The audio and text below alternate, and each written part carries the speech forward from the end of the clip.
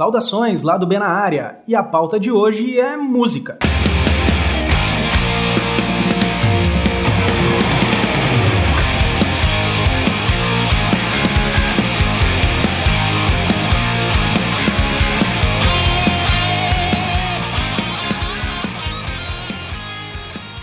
E hoje, para falar de música, a gente está recebendo um convidado que é jornalista, ele é produtor musical, então se tu tiver uma banda, fica esperto.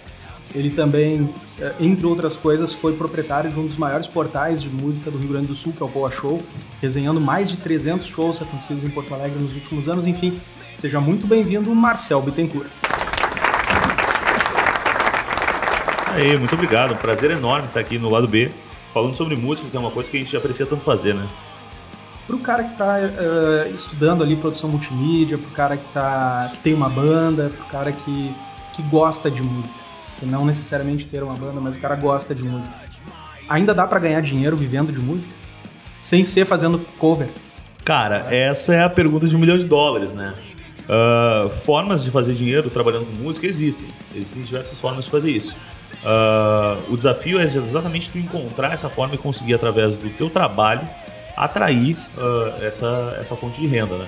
Então o que acaba acontecendo? A maioria das pessoas que trabalham com música hoje, elas acabam, né, se tu pegar pelo teu círculo de amigos, o meu círculo de amigos, da maioria das pessoas, acaba sendo uma pessoa que faz aquilo muito mais pelo amor à música do que por qualquer outro motivo. No entanto, o mercado da música é um mercado que movimenta muito dinheiro no mundo. Tem uma frase do Paulo Anhaia, que eu gosto muito dela, que é que música dá muito dinheiro quando dá. Na maioria das vezes não dá. Então, assim, a gente conhece várias empresas que trabalham somente com a música, que vão muito bem, obrigado. A gente conhece bandas que são totalmente autossustentáveis, inclusive independentes, fazendo tudo no braço e conseguem viver, pagar suas contas com dignidade. E a gente conhece também projetos novos, né? Porque a coisa vai mudando muito rápido. Se for parar para pensar, há 10 anos não existia Spotify, não existia um monte de plataforma de música que a gente está tão habituado hoje. Então, a rapidez da mudança também faz com que coisas novas, interessantes e legais criem e acabem movimentando dinheiro também. Com relação às oportunidades, citou ali das mudanças que o mercado da música ela sofreu nos últimos anos, né? E eu me recordo de quando eu comecei a tocar ainda na adolescência, era super caro gravar um álbum. E isso eu tô falando num álbum. Uma música já era super caro gravar, né? E os estúdios não eram muito bons, as pessoas que trabalhavam ali na mesa de som não eram, sei lá, tão profissionais assim. Era bem difícil. E já no dia de hoje, o cara pode gravar um álbum inteiro em casa, se ele quiser. Dependendo do software que ele tiver, do equipamento que ele tiver, ele pode fazer isso tudo dentro de casa. Mas a gente ainda tem, e hoje a gente tem estúdios muito mais preparados e muito mais acessíveis, eu acho, financeiramente falando, pro cara que tem banda. Qual é o tipo de conselho que tu daria pro cara que tá começando? Vai e faz tu mesmo em casa e depois dá um jeito, ou já procura um produtor, ou já procura um estúdio grande? Qual o melhor caminho? Ou não tem uma receita? Cara, o conselho que eu vou dar sempre é chama um produtor musical, cara, porque vai facilitar a vida de todos os envolvidos. Existe hoje, como tu bem citou, um acesso muito maior, né, a tudo na música. A gente consegue ter acesso a mais material, a gente tem todas as discografias no nosso smartphone, hoje em dia. A gente tem muito mais acesso a equipamentos. Sabe? Quão difícil era tu comprar um bom microfone em 1994? Quase impossível. Sabe? Hoje é muito mais fácil. No início dos anos 2000, que ainda tinha um boom grande de bandas autorais em Porto Alegre, não que hoje não tenha, mas acho que tinha uma questão de mídia também diferente. Sim. Né? Eu lembro que tinha... Mas na verdade a partir ali da segunda metade dos 90 ali, tá falando da geração da City ali. Isso, a geração da City que a gente tinha ali e das próprias grandes mídias da época, que o rádio ainda era uma ferramenta muito presente, muito mais do que hoje. E ele tinha ali Pop House, qual era aquele outro que tinha o Kazuca na Atlântida. Sim. Enfim, a banda autoral ela ainda conseguia lugares muito legais para apresentar a música, coisa que hoje em dia tá tudo restrito à internet, né? Sim, tá um pouco mais difícil nesse sentido. Mas enfim, isso também vai ao encontro do que eu falava a respeito de estar tudo muito mais acessível, né? Só para concluir o meu raciocínio anterior, né, dos equipamentos. Tu tem mais acesso a equipamento, tu tem mais acesso a conhecimento, porque o cara que hoje ele quer aprender a gravar a sua própria banda, ele vai precisar de alguns anos investindo energia para aprender. Mas esse conhecimento está disponível, sabe? Tu pode aprender muita coisa através do YouTube. Eu mesmo sou um cara que estou aprendendo hoje mixagem e masterização muito através do YouTube. E então vai muito da disponibilidade da pessoa, né, nesse aprendizado. Então tu tem mais acesso às discografias, tu tem mais acesso ao equipamento, tu tem mais acesso ao conhecimento e tu tem mais desenvolvimento tecnológico no sentido que tu falou de poder gravar em casa. Então, cara, as ferramentas estão aí. O que vai fazer diferença? Vai fazer diferença quem está operando essas ferramentas. Por isso eu defendo duas coisas. Primeiro, chama um produtor musical, porque esse cara ele vai te ajudar no que fazer, mas ele vai te ajudar muito mais numa outra coisa, que é o que não fazer. E isso poupa, velho, muito das bandas. Tanto que tem muitas bandas, né, que... Quantas bandas conhece que acabaram durante uma gravação? Algumas. Algumas, né? Porque é um processo, né, estressante, trabalhoso. Então tem que ter alguém ali para botar ordem na casa, fazer a parada acontecer da melhor maneira e também frear o ímpeto dos músicos, né? Que também é um papel do produtor durante uma gravação, ou durante uma produção de um fonograma. Agora, se não quiser chamar um produtor, beleza, cara. Não chama o produtor, vai ser mais barato, vai economizar a grana do produtor, mas esse preço vai ser cobrado no teu tempo e energia e dedicação que vai ser necessário ao longo de alguns anos, provavelmente, para que tu consiga fazer um fonograma convincente. Eu perguntei e falei sobre álbum, mas a gente está numa era onde tudo é muito rápido, tudo é muito ligeiro e eu sinto que essa nova geração, esse pessoal que já nasceu com internet, essa turma não tem o hábito de ouvir o álbum de uma maneira conceitual, aquela que tu bota a primeira a última música, como eu cresci fazendo isso, ainda faço isso quando consigo um tempo, mas admito que até para mim, que amo fazer isso, tenho muito pouco tempo hoje para conseguir fazer isso. Então, como é que funciona isso do álbum, de uma única música? Será que não vale muito mais a pena tu gravar aquela música de uma maneira diferenciada e daqui a pouco deixar o álbum para uma coisa mais para depois? Ou trabalhar isso, uma música a cada um mês? Enfim, qual é a estratégia que tu acha que é a ideal para os dias de hoje? Pois é, essa é outra pergunta de $1 milhão, né? Eu sou um cara, que eu sou da mesma geração que tu, então assim, eu ainda gosto de álbum, tá? Eu gosto de pegar aquele disco, pensar que ele é uma obra completa, apreciar ele do começo ao fim, só que eu tenho 36 anos, brother. Então, tipo, a galera mais jovem, ela não tem mais esse hábito. Quando é que se parou de vender disco? O MP3 ali começou o quê? Meados dos anos 90, né? Então, virada de 90 para... Nos anos 90 já tinha mais aquela coisa de dar um boom mesmo. Acho que foi virada de 90 para 2000. Que para 2000, olha só. Foi quando a internet começou a funcionar melhor. Exato. Cara, faz 18 anos, irmão. Sabe? Tipo, essa galera mais jovem, ela já está muito mais habituada, por exemplo, à ferramenta playlist, onde tu tem uma música de cada artista, ou duas, do que a gente, que cresceu comprando disco de vinil, depois veio CD com som digital, e a gente passou por essa mudança ainda pensando em obras maiores e conseguindo degustar de uma maneira mais profunda aquilo, né? Porque naquela época a gente tinha que esperar receber o salário para conseguir comprar um CD que vinha, 12 músicas. Bom, o meu primeiro salário, que foi, eu tinha 15 anos, trabalhava no Zafari, com um pacotinho, com 15 anos, e o salário mínimo da época, que era o que eu ganhava, ele era R$112, uma coisa assim. E eu gastei R$40 dos 112 para comprar um álbum do Nirvana, no meu primeiro salário. Que sensacional. Tu tem noção do que isso significa, porcentagem, em termos de... O que isso significaria hoje, financeiramente falando? Hoje, financeiramente falando, vamos fazer um cálculo grosseiro, mais ou menos um terço de um salário, em torno de R$400, cara. Ou seja, olha o nível da loucura. R$350, vamos chutar aí. Olha o nível da loucura que é. Porque era um álbum importado, com um show mal gravado, acho que da Argentina, horrível, tá ligado? Sim. Mas pra mim, aquilo como fã na época, tinha um valor absurdo, né? Ainda existe alguém capaz de fazer uma loucura como essa em 2018? Cara, existem pessoas que são realmente audiófilos, entendeu? Pessoas que vão ter um bom sistema de som em casa, que vão comprar os discos, principalmente galera que gosta muito de vinil, assim. Eu admito que eu sinto o maior tesão, cara, quando eu vou, por exemplo, numa loja e eu encontro lá o It's Alive dos Ramones, vinil grande, 180 gramas, que... O vinil de 120 gramas só existia no Brasil, né? Mas enfim, a gente ficou com isso. Vinil 180 gramas lá, bonitão. R$180. Cara, me dá a maior vontade de ter. sabe? Mas ao mesmo tempo, a praticidade de tu ter o Spotify, Deezer, as ferramentas que não nos patrocinam, tá? Mas alô, Spotify, Deezer, podem patrocinar aqui o lado B. Elas acabam tornando, né, a coisa muito mais portátil. Então, mas tem uma galera que sim, que compra, que gosta, que pira nisso aí. Tem uma galera que reclama dos lançamentos nacionais, cara, porque os encartes são inferiores, porque a prensagem é inferior. Então, é uma pessoa que realmente consome esse tipo de material com bastante afinco. Mas elas estão cada vez mais raras. Pensando ainda na música como um negócio, a gente falou ali de gravar, a gente falou de gravar com um produtor, mas depois a gente tem que divulgar esse material, certo? A grande mídia não é mais tão preponderante assim como já foi, mas ainda tem o seu valor. Qual seria o melhor caminho hoje para um artista jovem ou para um rapaz que é produtor, que está trabalhando e quer divulgar o trabalho de uma banda que é sua ou daqui a pouco de alguém? Qual seria o melhor caminho? Cara, tem duas formas de trabalhar isso, cara.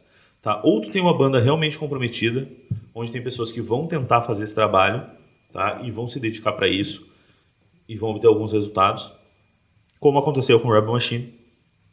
A gente foi muito divulgado, tanto no Brasil quanto lá fora. A gente recebeu até mais resenhas fora do Brasil do que aqui no Brasil.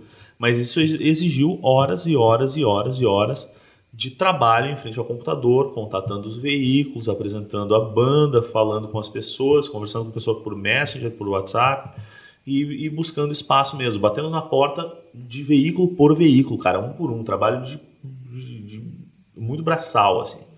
Isso é uma forma que vai te custar pouco, vai te custar pouco, mas vai te custar muitas horas de trabalho. Outra forma é, cara, chama um profissional. Porque esse profissional ele tem uma vantagem, ele já faz isso há bastante tempo. Então ele provavelmente conhece essas pessoas. Então, se tem uma coisa que eu recomendo para as bandas, é que elas pensem com bastante carinho na ideia de contratar um assessor de imprensa.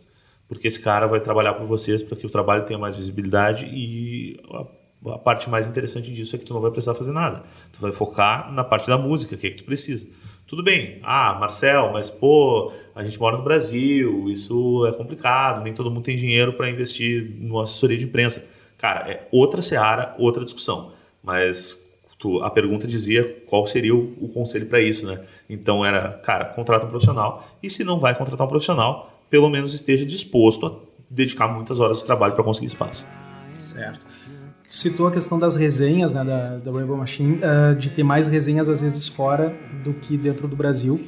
E diferente de outros anos, de outros tempos, hoje em dia a música em inglês, mesmo feita por uma banda brasileira, ela é muito mais aceita do que ela era aceita antes. A música ela deixou de ser regionalizada finalmente e ela passa a ser um instrumento global de vez.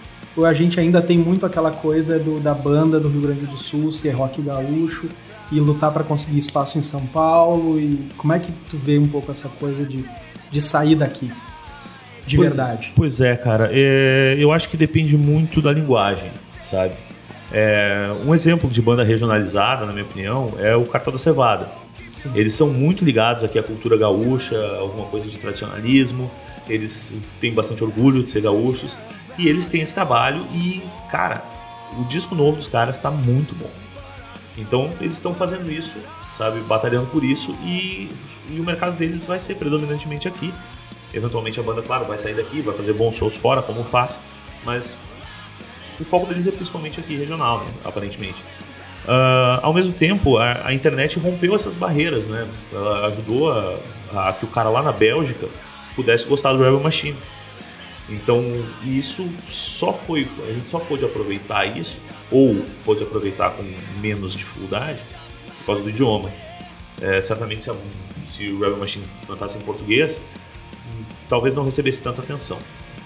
Isso pode ser um mito que nós mesmos brasileiros criamos, mas aparentemente é isso que acontece. Tu está entregando um material num idioma que a pessoa já entende. Então, a possibilidade de estabelecer conexão com aquela música ela é um pouco maior, né, a meu ver. E então é isso, cara, sabe? A internet tá aí pra ser usada e eu acho que é por isso que tem tanta gente fazendo música em inglês. A gente tem o We've Got Talent tocando em grandes festivais na Europa, em inglês. O Far From Alaska agora tá em turnê na Europa. Nesse momento que a gente tá gravando aqui, o Far From Alaska tá em turnê pela Europa, cantando em inglês. Então tem bastante espaço para esse tipo de coisa. Tudo bem, ao mesmo tempo a gente tem algumas bandas que conseguem fazer esse tipo de coisa. E a gente tem banda do Rio Grande do Sul tocando no Japão também, de metal, como é que é mesmo o nome? O Ibria já fez algumas turnês na Ásia. Então, dá pra sair daqui. Dá pra sair daqui. Então esse formato aí, cara, primeiro tu conquista Porto Alegre, daí depois tu arranja um produtor, daí tu vai morar num apartamento kitnet com mais 6 bonecos em São Paulo. Cara, eu não sei se esse formato ainda existe, e se ele existe eu não sei se ele ainda funciona. Porque a gente lembra de bandas assim que saíram, sei lá, do Rio de Janeiro ou da Bahia ou do Rio Grande do Sul e foram morar num apartamento em São Paulo e deu tudo certo. E a gente tem exemplos também aqui em Porto Alegre que não deu, de banda que deu tudo errado, sabe, que era pra ser, todo mundo apostava muito naquela banda e porque os caras vão pra frente agora e não deu nada. Então é muito relativo também. Eu acho que o sonho de qualquer músico é tocar o maior número de vezes possível nos melhores lugares possíveis. De acordo.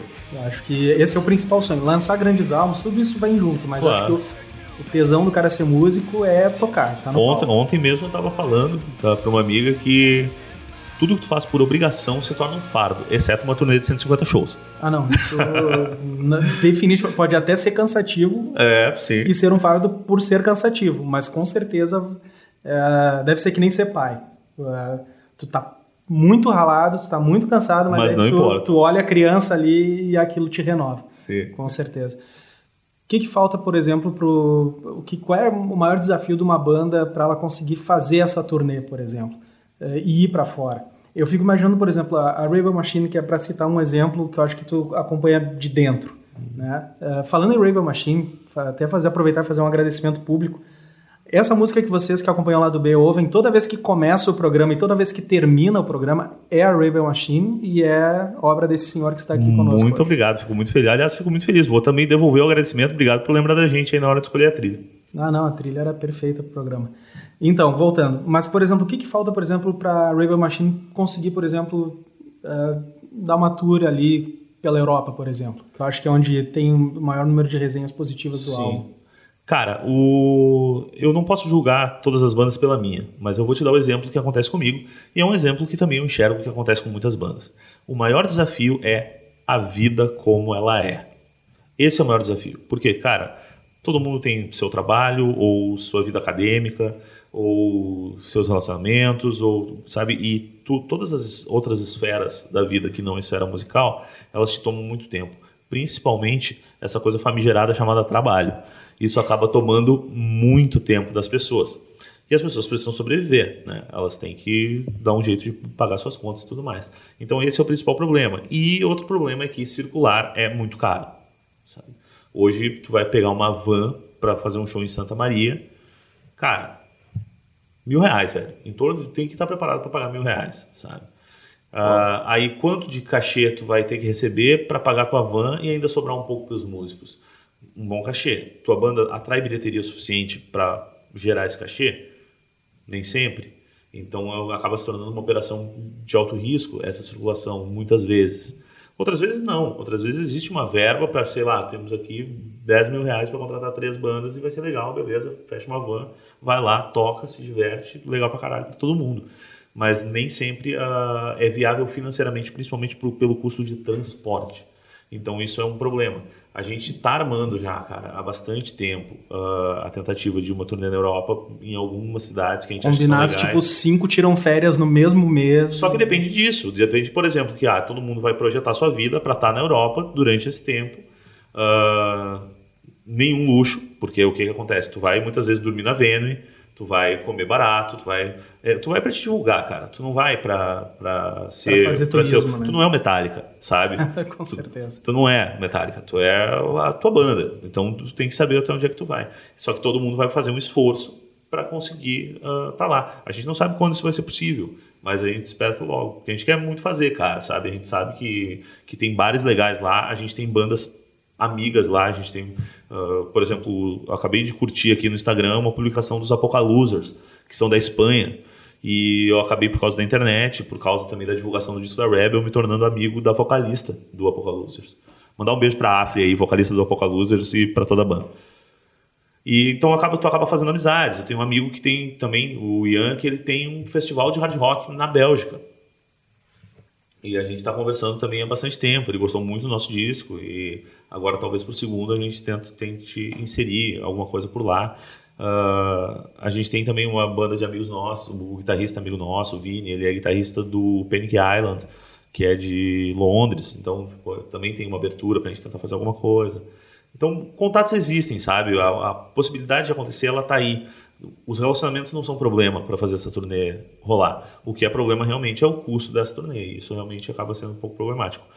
Porém, eu quero não quero ficar aqui só jogando água gelada no sonho da galera que quer circular pela Europa, mas falar do lado positivo também, né? Se vende muito merchandising na Europa.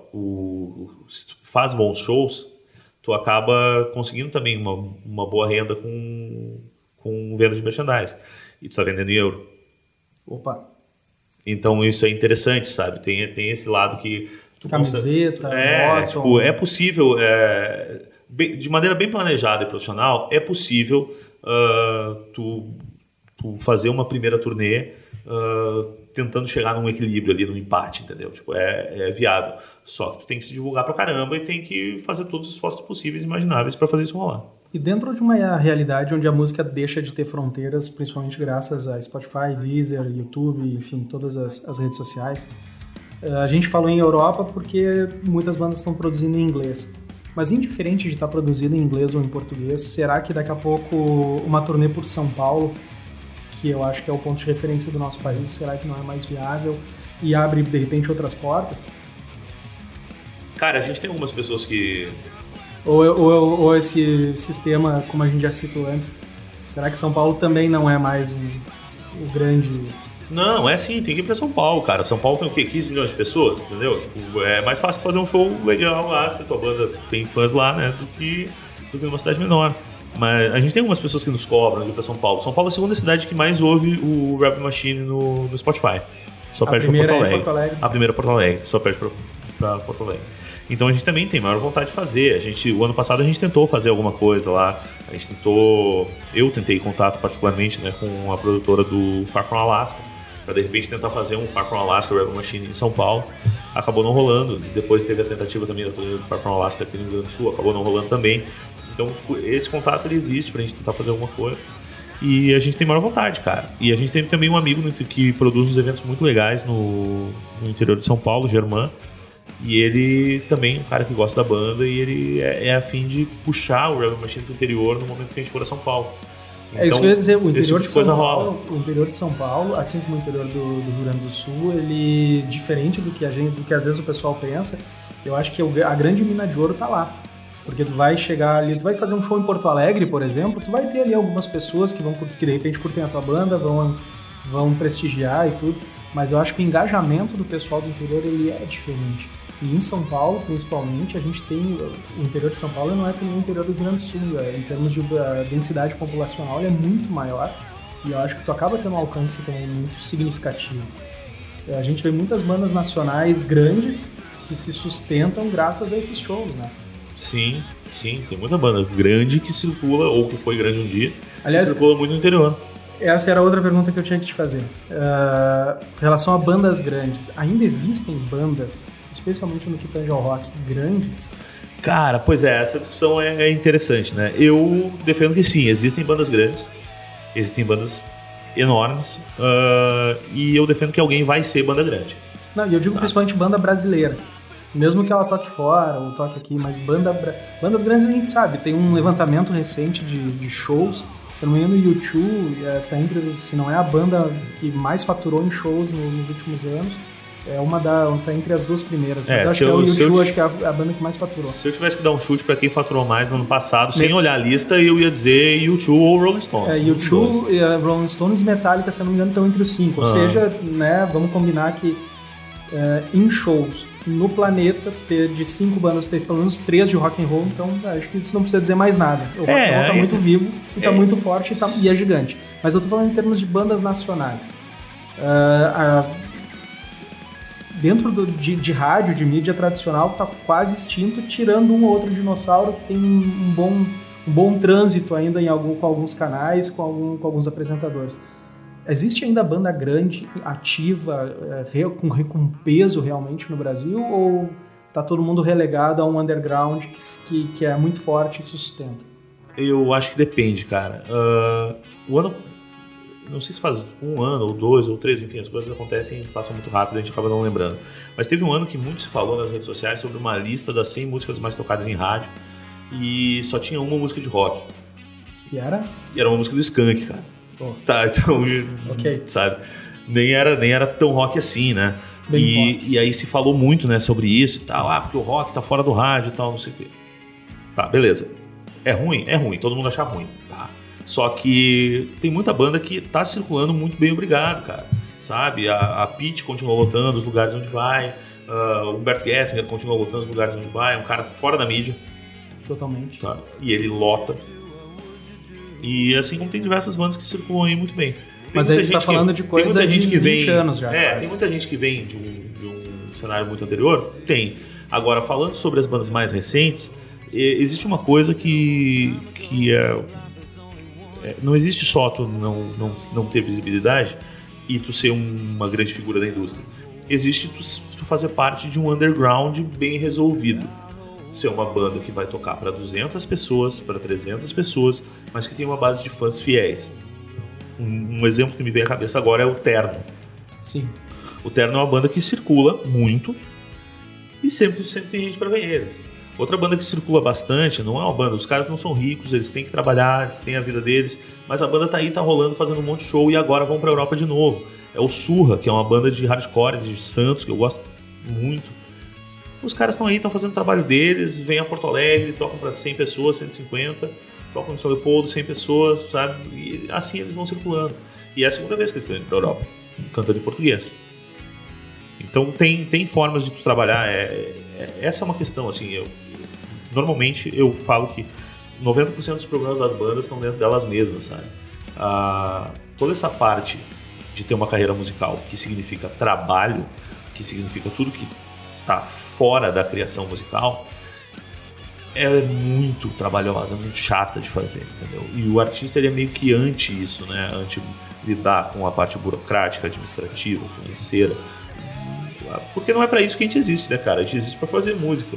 Só que hoje em dia não dá, cara. Tem que assumir essa parte também, tem que trabalhar, produzir merchandising legal e tentar fazer a roda girar, entendeu? Pensar a tua banda como uma empresa mesmo, uma frase que me dá calafrios. Tá? Pensar a tua banda como uma empresa, mas é necessário, brother.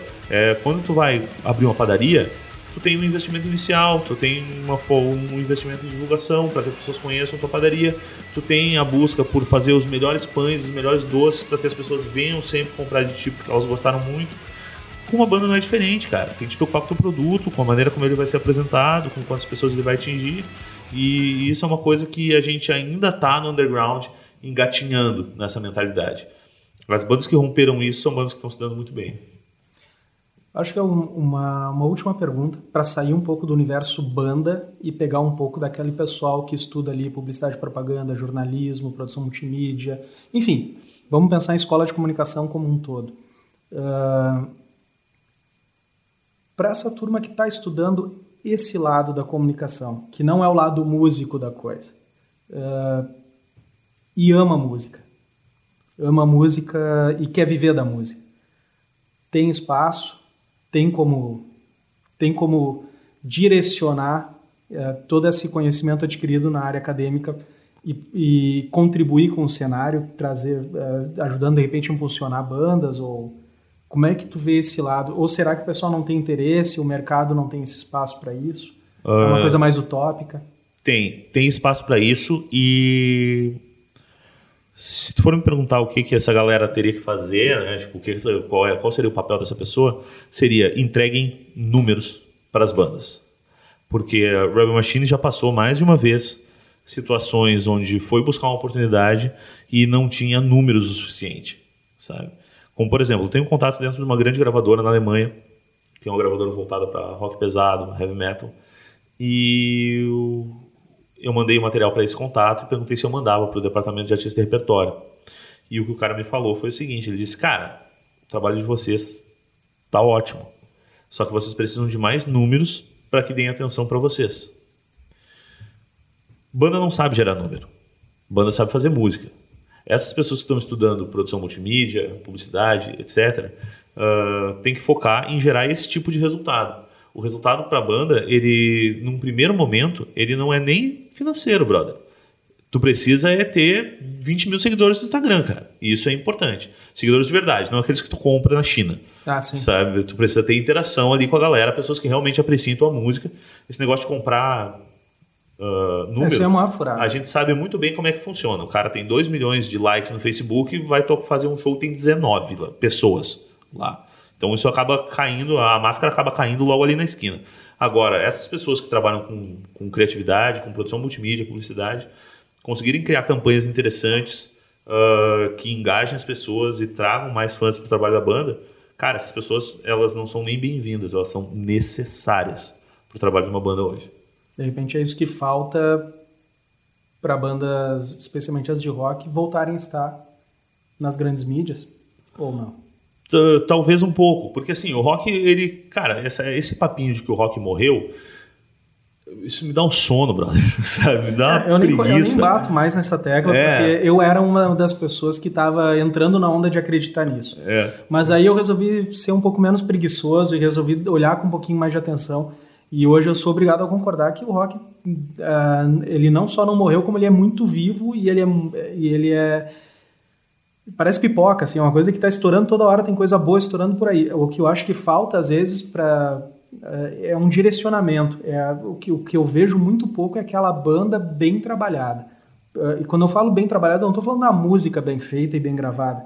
Isso aí tem pra caramba. Eu estou falando bem trabalhada mesmo. Os caras têm uma identidade visual legal, que é única, eles têm fotografias legais, bem feitas, eles têm uma divulgação muito bem feita, profissional, organizada, e o mais importante, tu soma tudo isso e os caras ainda tocam, porque não adianta tu ter tudo isso e tu não ter a questão de tu ter os shows. Exato. Eu acho que é os shows que é o que fomenta, né, a banda ter... E cara, e mais uma vez eu me vejo forçado a falar do Far From Alaska, cara.